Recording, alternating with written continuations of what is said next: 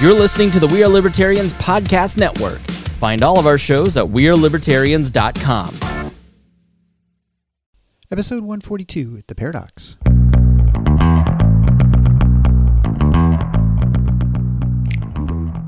Welcome to The Paradox with your attending, Dr. Eric Larson. He is a practicing anesthesiologist and clinical assistant professor at Michigan State University College of Human Medicine. Listen in as he takes you behind the scenes of what practicing medicine in today's ever-changing world is like with another doctor. The Paradox is a fun and accidentally informative show for physicians, patients, or anyone who has ever found themselves in a waiting room.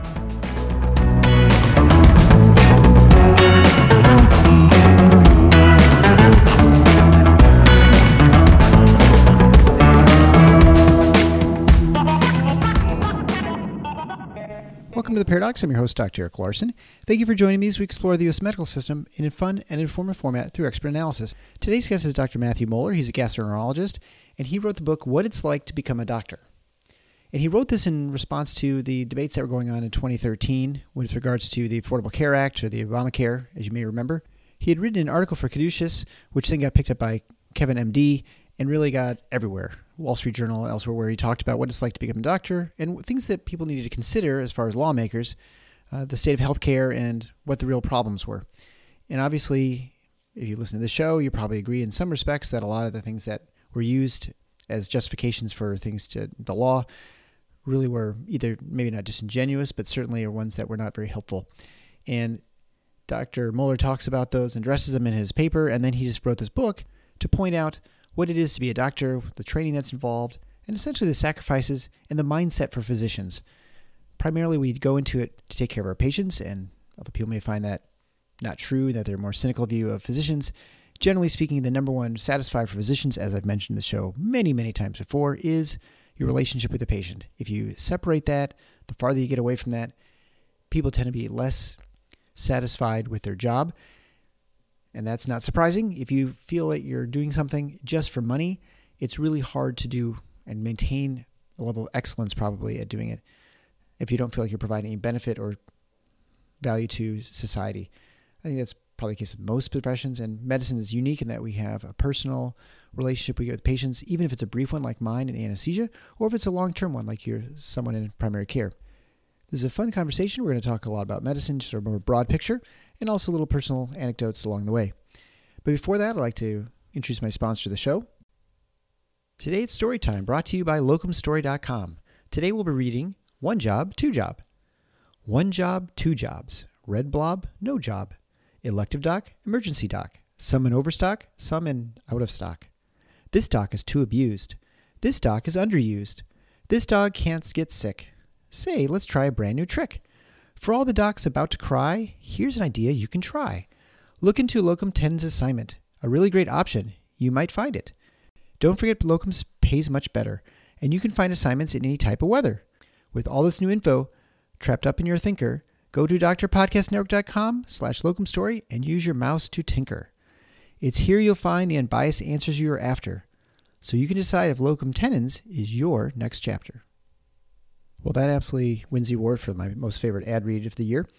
If you want access to Dr. Moeller's writings, his book, which can be found at amazon.com, you can find the show notes at theparadox.com/142. There you can get the links to all those and a little bio of Dr. Moeller himself. But without further ado, what it's like to become a doctor. Enjoy. Well, I'm here with my friend, Dr. Matt Moeller. He's a gastroenterologist who trained at St. Louis University for medical school, went to residency at the University of Michigan, did his fellowship, which is another 3 years at Henry Ford Hospital, where he got his GI training. So, Matt, thanks so much for joining the show. Thanks for having me on. Yeah, well, I've want to have you on for quite a while. So I'll hold up the book for those of you who are watching on the screen.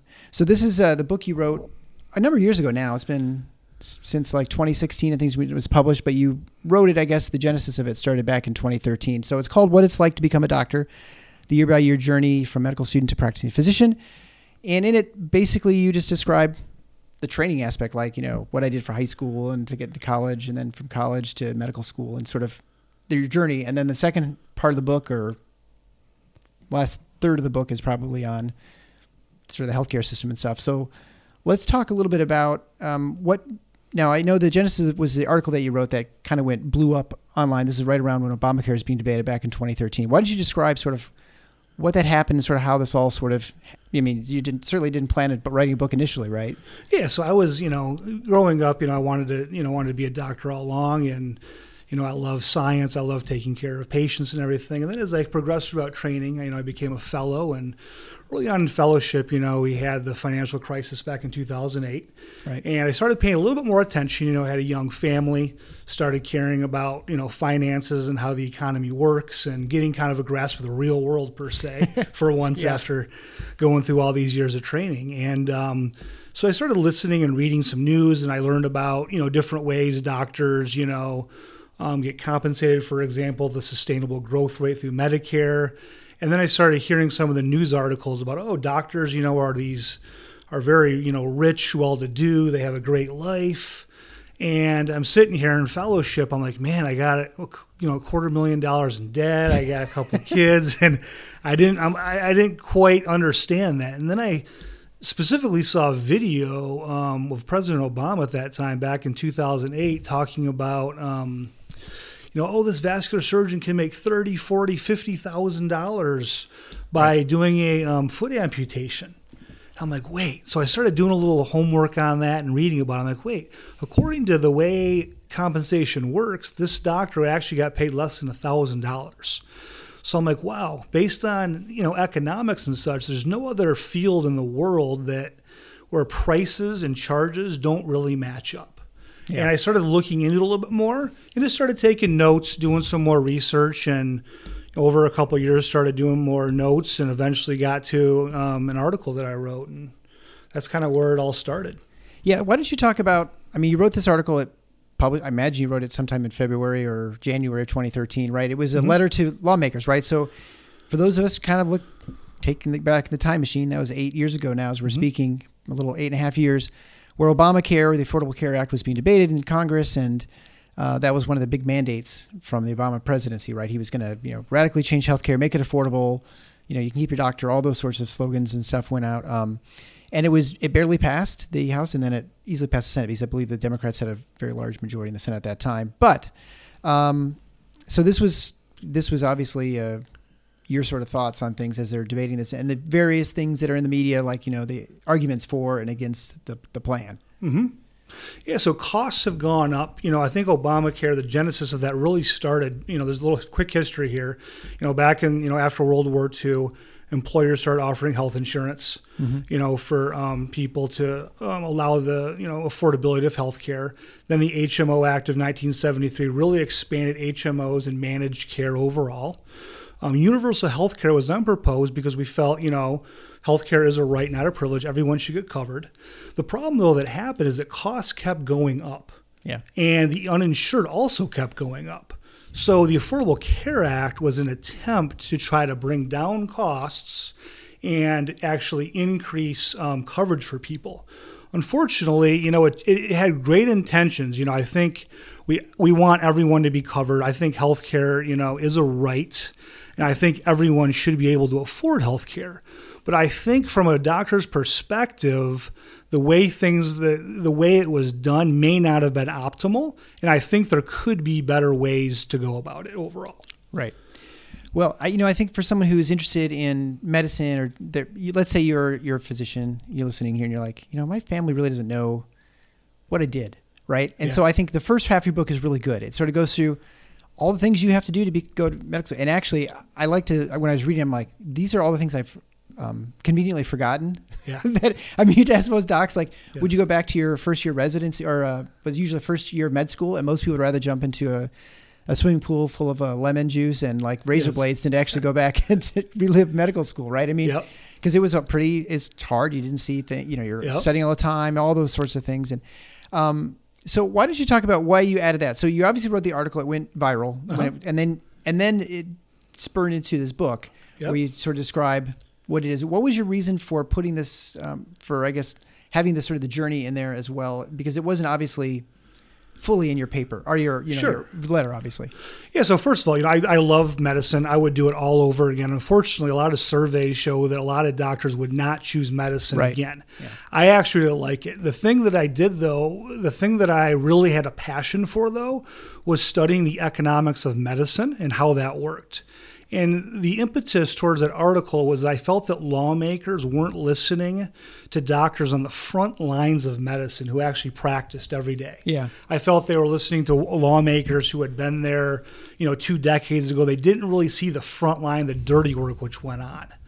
So I felt that I wanted to write a letter and then subsequently a book to try to get lawmakers' attention to say, hey, look, if we got a committee of doctors who are actively practicing from a wide demographic all over the nation, and we all gave good input into ideas, we may come up with better solutions. Because as we know with Obamacare, the intentions were great, but unfortunately costs did continue to go up. So my intentions were really related to the ideas that I had in mind overall. The reason I talked about the first half of my book, I wanted to paint a clearer picture of what a doc went through. A lot of news articles talked about, the rich doctors, they have a very high salary. All those things are true. But if you look into some of the deeper details, such as starting your career late, such as the number of work hours you do in residency, which can be 80 hours plus per week. If you look at compounding interest, if you look at all those things, I kind of like numbers too. So I kind of wanted to elucidate and spell out some of those ideas in the first half of my book for people to get an idea that it's not all just roses and, fancy cars and things like that. There was a lot of different work going into it. And I just wanted to kind of spell that out for the public to get a better idea. Yeah, I think one of the interesting points you make in the book, you start talking about the difference between wealth and income, right? So why don't you kind of go into that? Because I think it's an important concept when people try, you can look at salaries and you say, oh my gosh, this guy makes, $500,000 or something like. So kind of break that down, or $250,000, especially your primary care, or even $150,000, right? Break that down, what the difference is and why it matters. Sure. Yeah, if you think about, big, wealthy people like Warren Buffett, for example, he thinks the number one rule is all about compounding interest. So in medicine, you really start your career very late. I started at age 32. So if you're starting at age 32, let's say with $200,000 in debt, you're paying off that loan with after-tax money. And as you start making more and more income, you get taxed more on that. So you actually have less to pay down debt that you pay with after-tax dollars. So as doctors go through training, they get paid very little in, residency. They get paid nothing in medical school, very little in fellowship. And then as you go on, you become an attending physician, your income definitely does go up. But you are a little bit behind the 8 ball there because of the tax burden, the loans, and the lack of the ability to kind of save earlier on. Of course, people can save, in different ways, but it's not the same as having, very little debt and going from there. So wealth is a little bit different. Wealth is kind of how much money you have overall, in your savings account or in investments and such. So high income people may not be wealthy and vice versa. And I think docs are the classic example of those who may have high incomes, have that disposable income, but may not generate a lot of wealth due to the prior, rules I talked about there. Yeah. And I think the point is, and we talked about this before in the show, is that it takes a while to catch up, right? So you may have a high income, but it's going to take a while to catch up to the person who was making a third, but because they started 10, 12 years before, if they're, making the right financial decisions and whatnot, then they're actually, it's hard for you to catch that person. I guess, if you look at it from a wealth standpoint, like the creation of actual assets and capital. Yeah, there was actually a study done by Ben Brown, MD. He talked about, a different profession, making actually almost a quarter of the amount, but starting at the age in your early 20s without any debt. And if you factor in the number of hours worked and then the tax burden throughout all those years and then compounding interest, a person can actually build more wealth starting, in their early 20s compared to someone starting in their mid 30s based on that.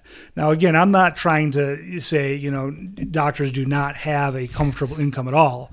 What I'm trying to say is I'm just trying to point out some of the misconceptions you may see on the news outlets about, doctors and being super wealthy and all those kinds of things. Well, and, it also depends on what type, right? I think it's very easy. We know the difference, right, between specialties. Gastroenterologist makes a lot more than a regular internist. Correct. Right? Yep. Or, generally primary care, if you're not doing procedures, you don't make as much money in kind of the dumb way we pay ourselves in healthcare, right? Yep. I mean, anesthesia I make more than my wife, who's a pediatrician. And I think her job in some ways is harder than mine. Yes. Maybe not as risky, but certainly it's harder in some ways. Why don't you talk about, before we get into sort of solutions to problems, when you look at things that are driving people out of medicine, or like what are the things that are really causing problems? We've talked about this before in the show, but why don't you go over briefly, like, the stresses in medicine that cause people to really struggle? Yeah, I think there's a lot of different, so financially overall, we kind of talked about that in depth overall, the debt burden, then you come out and you're paying a ton in debt, maybe $2,000, $3,000 a month in your loans, you're getting taxed on that. So I think financially overall, I think just socially, you're basically in medical school and residency all throughout your 20s. Yeah. So overall that can cause that. Then there's the administrative burdens overall once you're a physician. There's a lot of different things, people are evaluating you with patient satisfaction scores. It's unlike other fields where you actually, do a lot of things outside of work. You bring your laptops on vacations. You call a lot of patients after hours. You do a lot of things like that. And when you have a high demand like that with these constant issues coming up, it can create burnout. And some of my colleagues do experience that. So yeah, and when I think that's especially difficult with your family life, right? Mm-hmm. Like you see people, you don't have that downtime. Even when you're on vacation or you've got the weekend and stuff, there's still something out there. Now, in my profession, I don't have that as much because I am sort of, not hourly, but certainly when I leave the OR, I don't have a whole lot of responsibility for patients, who are left. But most physicians, certainly a surgeon or someone who's a proceduralist like you, or even in some primary care, they have other things that are outstanding, a CT scan or like a pathology report or something. And you have to break the news or whatever and deal with those sorts of things. And it doesn't ever go away. And you can't leave your work. Yep. Yeah. In gastroenterology, we have a very good system where we're at now. We have coverage systems and all that stuff. But a lot of my colleagues who are in medicine, they don't necessarily have that, especially if they're in a more rural area. They may not have the setup to tackle all those lifestyle issues. And of course, we all chose to become a doctor for a reason. But I think, especially if you look at, the recent COVID, any healthcare worker, from a nurse to a tech to anyone working in the hospital, a lot of them experience burnout. And we do have a lot of empathy for that overall too. So there's that aspect. There's the physical aspect of lack of sleep. For example, COVID, obvious physical effects there, social and financial stuff overall. But those are all the challenges we face. And I think that is why you see a lot of the surveys showing that many people would not become a physician again if they had to do it all over. Yeah. It's funny because I think of that question because I think, the whole process to get to that point, I don't know that I enjoyed it too much, but I do enjoy my job now and I enjoy taking care of people. And so it's one of those different things, like if you could just kind of jump to end, right? Yes, exactly. I love taking care of patients now. I love my job. I would do it all over again. I think I have a field that fits my interests and everything like that. But I think a lot of people may not be able to say that. I think there's ideas that we have that can maybe make life a little bit better too. Yeah. So. Well, before we do that, let's just talk briefly about you had the list of things that discourage doctors. So why don't you talk a little bit about things like complicated technology or insecurity among medical staff, pay and job security, and like what the stressors that affect doctors that really make it difficult to want to continue and who would answer, hey, yeah, I'd love to be a doctor again. Yeah. I think a lot of it has to do with, interaction. We became doctors. I became a doctor to take care of patients. I love talking to my patients. I know a lot of them very well. And you want that face-to-face time with your patients overall. Unfortunately, with a lot of technology and the way things are run, that time you get is almost a fraction of what it should be. Maybe a quarter of what it should be overall. So I think the electronic medical record, even though it's very useful for certain things, such as, communicating different things to other doctors, it can wreak havoc. You have a computer screen in front of you when you're talking to patients. You wish you could sit down and just chat with them for a while and learn more and listen a lot more. But unfortunately, with those burdens, it can make it a little bit difficult. Yeah, and when reading this book and the paper that you wrote, what's interesting is that it's been 8 years since you wrote that. Most of the things are pretty pertinent. I mean, outside of the fact that people are debating these laws, the Affordable Care Act, all the issues that they're addressing, things they're trying to solve, are still exactly the same now, right? In fact, if anything, they're on steroids now in some respects. It's right? actually all the things that we talked about there and then the book are actually amplified now, whether it's simplifying costs, making transparency to cost, whether it's increasing rules in patients' health through HSAs, whether it's tort reform, whether it's insurance reform. Right. A lot of those things are still all at play. And like you said, costs have gone up even since 2008 with all these, despite a lot of the good intentions there. Right. Well, and at some level, you just have to say, well, I don't care what your intentions are, because the results are what matter, right? Yep. If you're going to have policy, if it doesn't work or you get the wrong thing. So when it came to the time you wrote the letter, because you're like, we have a lot of people debating this law. And if you're anyone who's around the legislatures, they have their knowledge is about an inch deep and a mile wide, right? Mm-hmm. And it's not fair to expect them to know everything about policy, because you can't know everything about everything. Yep. And I don't want to say much more about legislators, except we'll just leave it at that. But and people always say, well, they've got experts in their office. Most of those experts are kids who are 24 years old who have a poli-sci degree. They're not like experts in anything. Maybe good fundraisers or something. There are occasional people who work in the health policy committees and things like that. They may actually have some knowledge, but even that, they are not, super duper deep in knowledge, right? Exactly. And so our expectations for legislators is maybe unfair. Yep. But they're the ones in charge, and so they're the ones those are the ones you're writing to. Yes. So what do you say to them? Like, what are your solutions for this problem? Because we've got all these problems in healthcare. Yep. What do you do about it?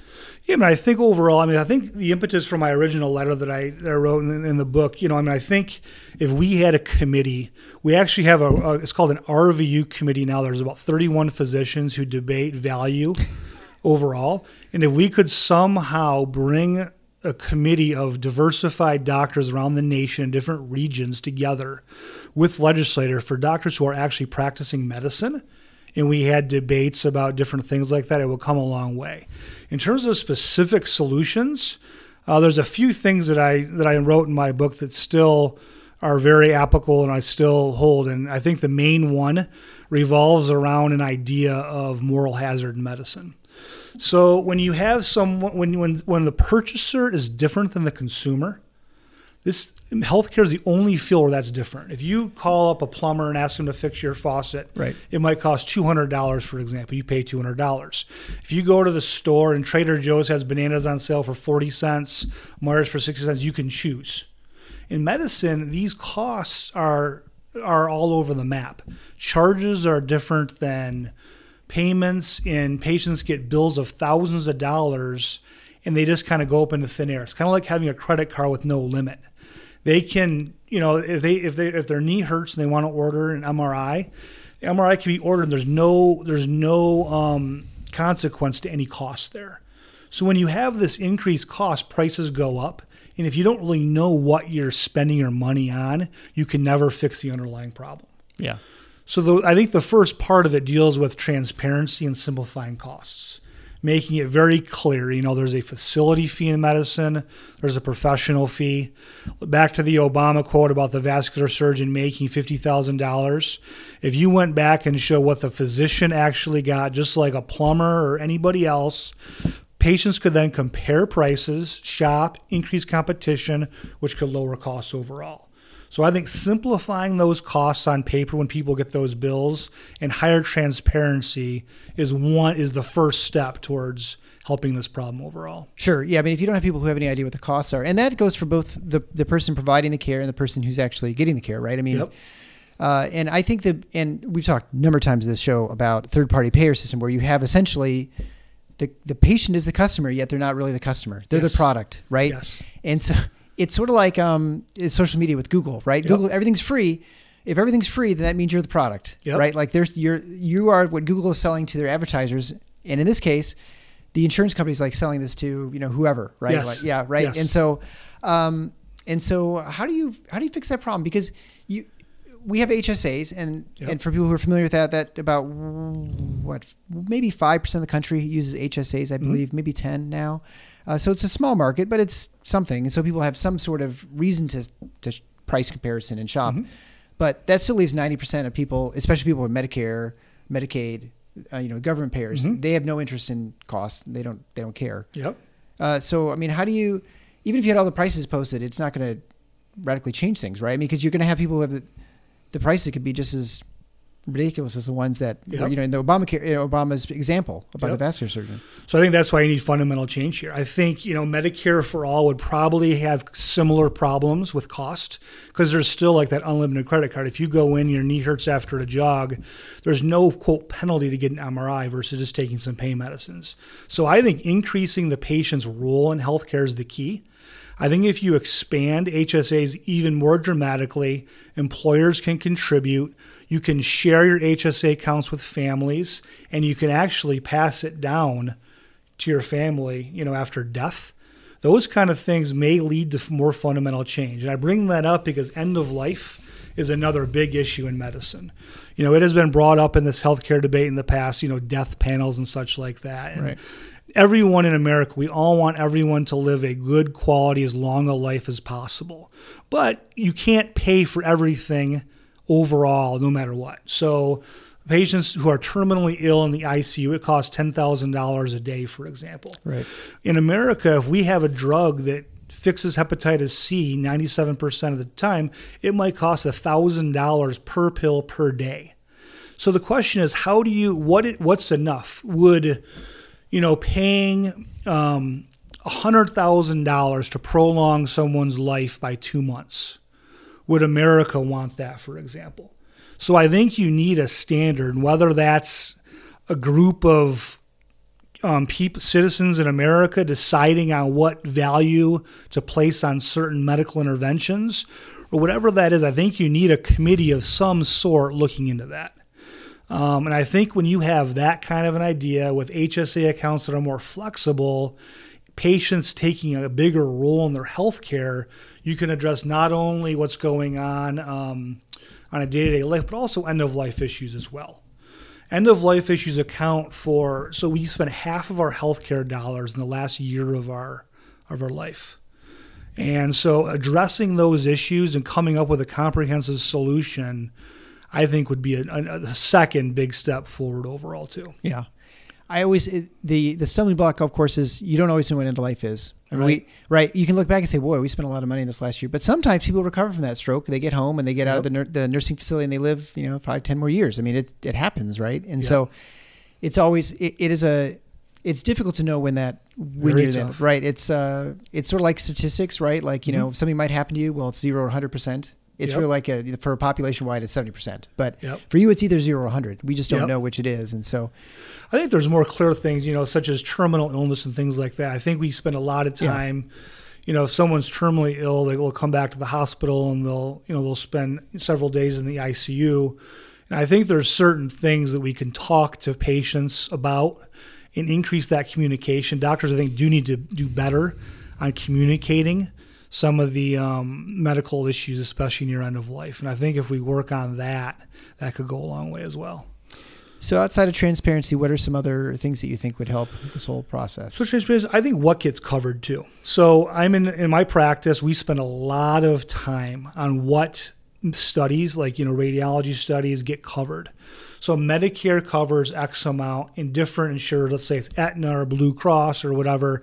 They have different coverage structures.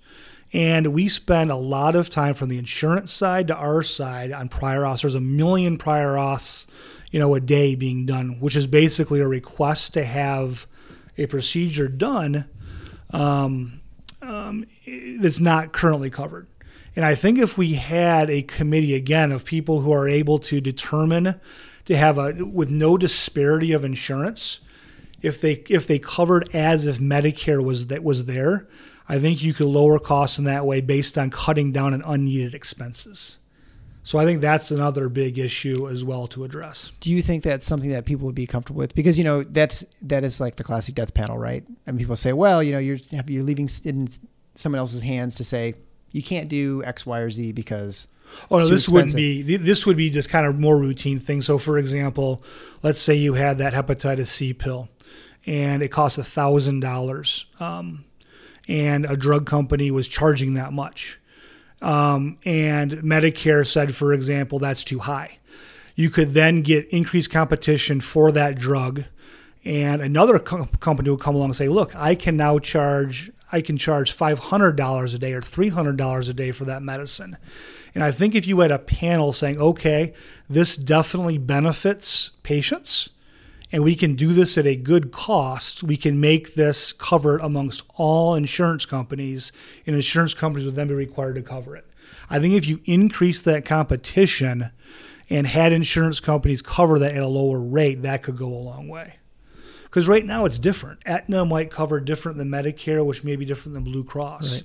So we spend a lot of our time trying to get pills or studies for patients based on their insurance. Do you think, I think ultimately a lot of these solutions are kind of workarounds because of the fact that we have a separation between who's paying the bill and who's getting the care, right? Mm-hmm. Do you think if you had an HSA, like if it was 100% HSAs, you would need a lot of these solutions, right? I mean, wouldn't the market would demand, people would be saying, well, I need to know how much this costs. That's what I think. I think that's the main driver. I think HSAs, HSAs are the fundamental part of this. I think you have to expand it tremendously, though. It has to be, funded by employers possibly. It has to be passed down if possible. You have to be able to, allow a higher amount in there overall. I'm not saying that, patients should pay more, but as you increase competition through some of these other methods, prices should go down, and it could make things a lot better. And it must, because we know currently it's not working. Yeah. We currently have a system where you're basically paying more and more and more because it's like a credit card with no limit. I mean, if you want an MRI of the knee, you get it for $2,000. If you need this, you get it. It's basically unsustainable. So we need a different solution. And I think the solutions here would not increase disposable income from families because other factors would take hold and lower prices overall through transparency, through HSAs, and through insurance reform overall. And you also talk about the patient's role in their health, right? I mean, so I think it's sort of like, you as a physician, you have very little control over someone's health. Correct. Right? You just you see them for a moment. You made a recommendation for medication or dietary change or whatever, but you have a brief touch to try and change that. It ultimately comes down to the patient, right? Yes. I mean, I think you hear people say, America is in the middle of the pack for life expectancy, yet we spend the most on healthcare. I think a lot of that is due to a lot of advanced technology that we have. We focus on patients that are already sick instead of prevention. And a lot of it comes down to that overall. We'll spend a certain pill will make the New England Journal of Medicine, if it can prolong life, 3 months. Yeah. And it costs $200,000 to do that, and those are kind of the things that really drive up costs overall. I think the other issue would be tort reform. I think in general, defensive medicine does play a role. They estimate, around $50 to $200 billion for tort reform issues. So states that have, no caps, the lawyers can try to hit a home run. There's not really a disincentive to sue. And I think states that have caps do a little bit better overall. Lawyers might spend more money trying to defend a case than just settling a case. And as we know, defensive medicine is basically, ordering a test with the fear of being sued. I know ERs, that's a big issue. If you have an appendicitis and you feel clinically that it's not, but they end up having appendicitis and you didn't order that CAT scan, you could get sued, for example. So I think over time, of the thousands of ERs, for example, across the nation, defending yourself against the possibility of getting sued also adds another $50 to $200 billion in costs overall. So if we had tort reform, I think that would also be a fourth or fifth measure to take. We talk about all these solutions, and I think they all make a lot of sense, right? Mm-hmm. But like when the Affordable Care Act was being debated, we had essentially, you said it'd be great if we had a bunch of doctors giving their input. Uh-huh. Well, the legislators say, well, the AMA was there. They represent doctors. They were there the whole time. And they were in favor of this whole thing. They helped push it through. Yeah. So, I mean, how do you respond to that? Because I think you could argue that there wasn't much there that had input from physicians, right? Yeah, I mean, I think a lot of the AMA, I don't know if it was a diversified doctors who are actually practicing overall. And I think one of the main issues with the ACA, though, was actually some of the mandates passed. I think whenever you have an insurance pool, you have to have healthy people paying in. If you don't have healthy people paying into it, which is the individual mandate, it's going to not work out well. When you look at the exchanges, the Obamacare exchanges, a lot of those patients were very sick and they use a lot of the resources. In fact, 5% of our sickest patients take up 50% of all healthcare costs. So I think one of the main flaws overall with legislation in the past even 5 years was removing the individual mandate. That was actually the Republicans who did that. I think you need everyone's skin in the game to make it happen, or else you won't have enough money to be able to fund that. So I think the individual mandate should be reinstated. I think the penalties were not stiff enough for employers. They could actually pay less of a penalty than actually enroll their employees, if they're greater than 50 employees, into the health insurance exchanges. So not having that and not having the mandate were two big issues why it wasn't working out and why costs did go up. Do you think there's, I mean, that also creates a moral hazard too, you could argue, right? Because now you have insurance companies that are essentially have no incentive to control costs either, right? They can charge whatever they want if there's a mandate for you to buy their services. So the remedy to that would be, well, we're going to cap how much insurance companies can charge. But you're starting to get a very complicated system, right, at that point. Well, I think if you start having price controls, that will always lead to misallocation of resources. Right. I think you got to use all those points, though, which start back to transparency. Whenever you're able to be more transparent and have more competition, you can lower prices overall. So I think all these things would have to take place. It wouldn't just be a simple thing. You'd have to reinstate the individual mandate, increase the penalty, for example, have insurance reform, have tort reform, and really address patients' role in their care to really have a big change.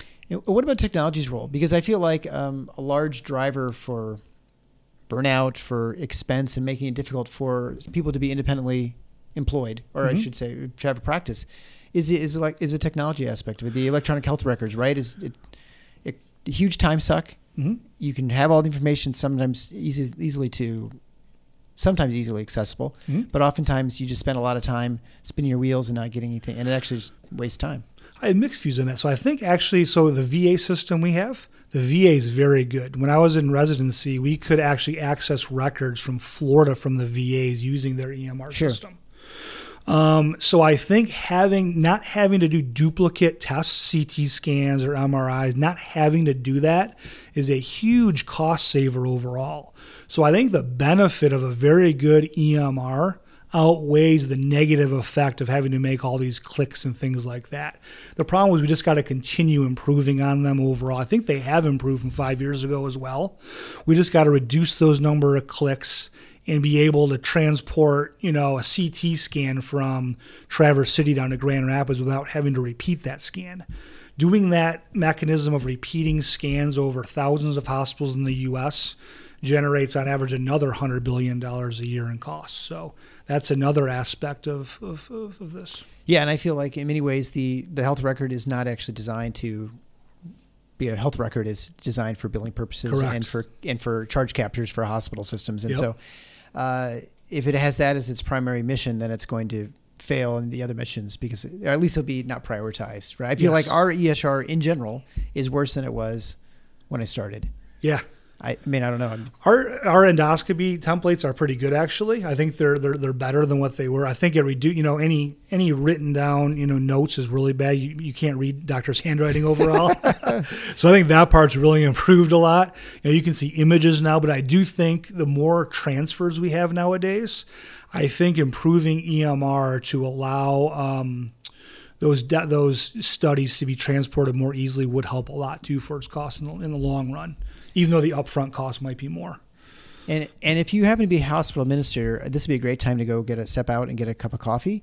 You also have to mention about the role of administration in healthcare costs and so kind of I guess talk about that. I mean, we're not as always, nothing specific here as to any specific hospital system. They tend to all be about the same as far as the way they operate and run. So Why don't you talk about your views on administration, what they're doing, and sort of the utility of a hospital administrator, all the people with their MHAs, right? Yeah.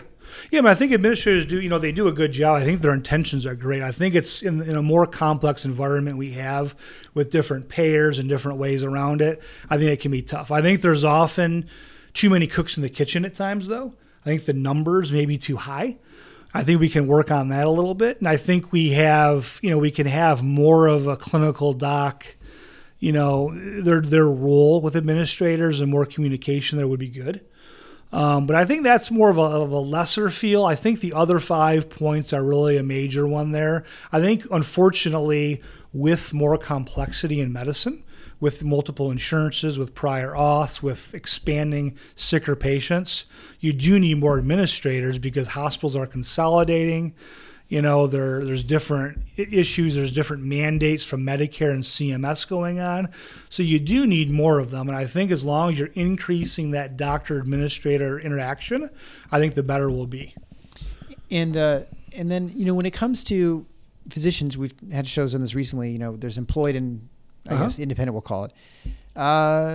What's the difference, in your opinion, you're employed. I'm not, although I have an exclusive contract with our hospital, like in most anesthesia groups. But what are things when you're looking for a job, and if you were to make a recommendation for someone coming out looking for a job, like what would you say to them as far as, what to look for as far as employed versus not employed?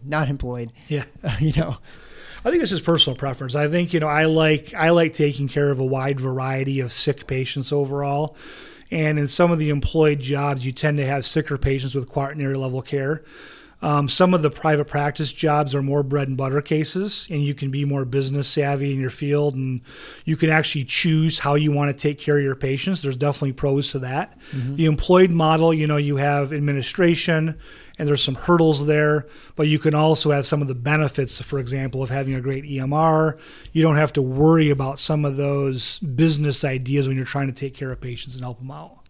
So I think it's personal preference. What do you think about the autonomy aspect? Because, we've had this discussion with our group, whether you were to say sell to a national organization or not. And there's the question of autonomy always comes up. And so, what sort of, you can call your own shots or whatever when you're independent. But in some ways you're not autonomous, right? I mean, you're still dealing with insurance carriers. You're still dealing with, the hospitals where you work, and there's still all these other rules and things. And so what's your thought of autonomy for docs? Because that's one of the things that the learned helplessness is, right, a huge thing with physicians as far as making them despondent and burnout, right? Yes. And so autonomy is a huge part of that, right? If you don't feel like you have any control over anything. Yes. Yeah, I think in terms of the overall, doctor-patient interaction, you want to maximize that overall. I think we have a very good autonomy now, the way things are going. I think there's other factors, though, that are playing in that make it appear less autonomous, like the EMR, like different mandates coming down from CMS, which administrators then have to mandate on their employees as well. So that exists in private practice and in employed models as well. You actually have in GI, there's a lot of private equity groups trying to buy out private GI groups. Sure, yeah. And they want to have control of that. And some of the docs in those groups are actually going for it because it gives them the ability to kind of practice more and take care of the patients more overall. So I think with all these different changes with mergers and acquisitions and different insurance carrier changes with the way insurances will cover a group of patients versus individual ones, I think all these things play a big role. And autonomy, is less and less no matter if you're in private practice or an employed model, I feel. Yeah. So no, I think that's probably true. And then finally, one thing that's really changed, I imagine since you were training, probably if you went back and went to your training program again, a huge change is the fact that you have a difference in other people who are delivering care, right? You've got nurse practitioners and PAs who are much more prominent now than they were probably 10 years ago. I think there were 100,000 nurse practitioners in 2010, and in 2020 there were 290,000. So I mean, it's almost 200% increase in the amount of nurse practitioners. And we're seeing that. As physicians, you're seeing a lack of bedside nursing. I mean, you can't find nurses to do anything. Yes. Because I think a lot of them gone for advanced training. But how has that changed your job? And do you see that as a threat? I mean, to they're not doing procedures right now, but they're probably doing some procedures in your field, in your specialty a little bit. Yeah, so now our PAs and NPs are great. I mean, they do a lot of the great work. They take care of a lot of our patients in the hospital, especially. They do a very good job. Their training is a little bit different. They go through, I think, an additional 2-year program, and then they're mentored through a long period of time, and they do an outstanding job. So no, they're definitely not a threat. We view them as more of a team.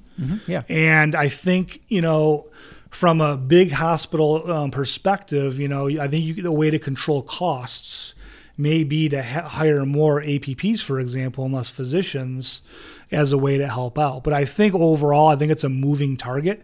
I think there's always going to be a surplus or a demand for APPs, depending on the specialty you're in. I think more recently, there has been more of a surplus of APPs. I think they've had a harder time finding jobs because there's been such an explosion in those programs overall. But I think, in our field, I think it's a very good medium right now, and there's a great working relationship, and I think they do a great job. Yeah, so I don't see them as a threat. I think it's almost a positive in a way. Sure. Yeah, I mean, I know one of the things that I'm with Michigan State Medical Society, and one of the huge questions is always scope of practice, right? And so there's always people battling to have more control or be able to prescribe medications, to see patients without any supervision and those sorts of things. Yep. Basically, and to get your doctorate in nursing or in, I don't know what, I think PAs actually they can get it too as well, and then to call yourself doctor. And so that's always one of those challenges, I think, when it comes for patients. And I think this goes to your point about transparency and the fact that we don't have a lot of it oftentimes when you come to the hospital. Yes. I think there are different titles and stuff like that. I think there's always going to be a role for physicians and APPs, and I think that's going to evolve over time. Will APPs be doing colonoscopies in 10 years? I'm not sure. I think we'll just have to continue to weigh the benefits and costs and training and kind of go from there. Yeah. But yeah. Yeah, well, and I think part of the problem, well, I shouldn't say problem, but part of the difference is that things just become safer as far as our equipment and whatever, and so you can be less trained and do some things that maybe 20, 30 years ago would have seemed crazy. True. Right? Yeah. I mean, there are so many surgeries we do now as outpatients. We never would have imagined doing a total knee as an outpatient. Yes. Right? Or laparoscopic cholecystectomy, which now is totally routine. But when I trained, it was like, well, I guess there's some crazy people doing that, but no one's going to really do it as outpatient. And now, of course, you do that. And with the things you guys do now in GI is really pretty remarkable. I mean, you're like shaving off tumors and doing all kinds of things. Oh, yeah. You never would have thought of doing 20, 30 years ago. Exactly. And there's stool tests now for colon cancer screening. They're not first-line tests. Lots evolve over time. And in medicine, we go through a 3-year training program also. So there's, you're doing thousands of procedures overall to get trained, and there'd have to be a big change overall. But I think that dynamic is always in flux, and you're right. We just don't know yet. I think time will tell. Yeah. Well, that's all. And the one thing that's always changing, or I should say it's never changing, is that things are always changing, right? Exactly. Yeah, yep. Right. Yeah. Well, Dr. Moeller, thanks so much for being on the show. Thank you so much. Where would be a good place for people to track things out? Now, obviously, the show link, your book will be linked at the show notes at theparadox.com/142, what it's like to become a doctor. And then also have a link to your article that sort of launched I want to thank Kevin MD. Career. Kevin MD is a major medical blog there. And actually, my friend Deep Ramachandran actually posted his on Kadusha's blog originally. It was then picked up by Kevin Foe at Kevin MD, and that's where it really went viral. It went on to The Guardian, Wall Street Journal, and I had different interviews overall. So I want to thank Kevin MD especially for that publicity. For that, my book is on Amazon. And feel free to email me or whatever anytime. And you on Twitter? Social media, LinkedIn or anything like that? Yeah, LinkedIn and Twitter and all that. Yep. Okay. Yep. All right. Well, thanks again for being on the show, and it was nice talking to you. Thank you very much. Yeah. For doctors, the story has changed. Visit drpodcastnetwork.com/locum story to see if a locum tenens assignment is right for you. It's here you'll find the unbiased answers you are after, so you can decide if locum tenens is your next chapter. Thanks for listening to The Paradox. If you like what the doc is doing, please subscribe and leave a review on iTunes or Stitcher. And share the show with your friends.